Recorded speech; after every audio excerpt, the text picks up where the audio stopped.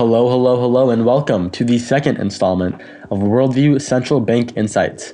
I'm your host, Reagan Basong, a freshman at the Wharton School of Finance, and it is my pleasure to guide you through another exploration of the largest stories regarding global financial dynamics over the past week. In today's discourse, we will turn our attention to the recalibration of investor expectations regarding interest rate cuts by major central banks, particularly the Fed and ECB. Additionally, we will scrutinize noteworthy developments within the central banks of Israel and China and elucidate the broader implications of these fiscal landscapes. So to start, it honestly seems that the market and I might have gone a little too carried away betting on tons of interest rate cuts this year in 2024. Just weeks ago, markets were betting pretty big on aggressive easing from the Fed and ECB this year, but stronger economic signals have challenged that view. Surprises include higher than expected Eurozone inflation during December and also resilient business activity. Swaps trading data is also now reflecting a more conservative outlook on Wall Street, suggesting now that there will only be 5 to 6 cuts as opposed to the initially anticipated 6 to 7.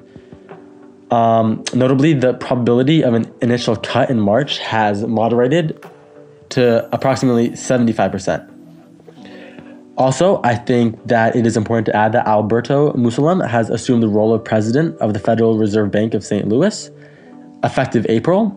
And personally, I really think that this will definitely add a layer of private sector perspective to the FOMC deliberations regarding his past positions. Now, shifting gears to Israel, the central bank governor has sounded a fiscal caution after their first rate cut since 2020. It seems to me that even though the Israeli economy, is starting to stabilize from the sudden large conflict with Hamas on October 8th, there are still concerns, especially in the tourism sector. Therefore, the central bank chief is urging quick fiscal adjustments to maintain credibility with investors, but impending elections could definitely complicate matters.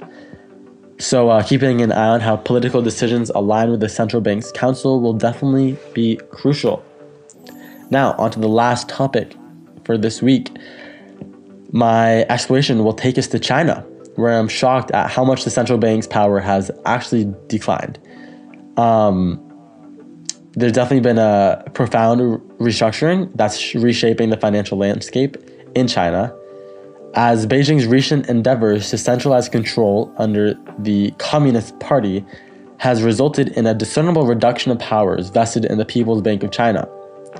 Key functions are now being reallocated to a party oversight body in the newly established National Administration of Financial Regulation, NAFR for short. To me, this politicization of finance seems very risky and could definitely unsettle global markets, and it's concerning for cooperation, really, with foreign regulators when a central bank loses autonomy like this. This overhaul really isn't merely an administrative adjustment, but definitely a strategic recalibration of financial influence.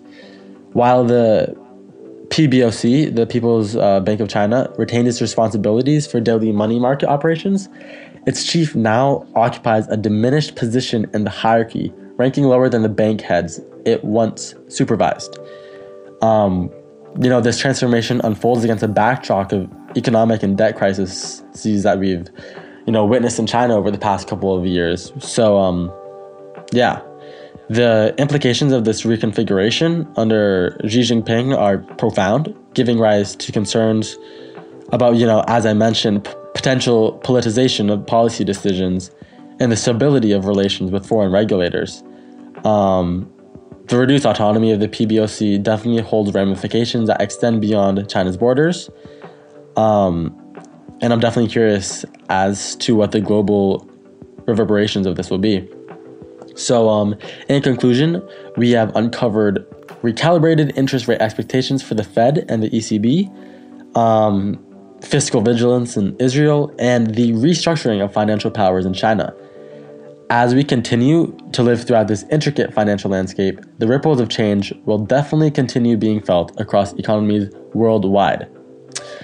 So that is a week for this week's Central Bank Roundup. If you have topics you want me to dive into or thoughts on today's podcast, please hit me up anytime. You'll find all my contact details in the show notes. Until next time, cheers.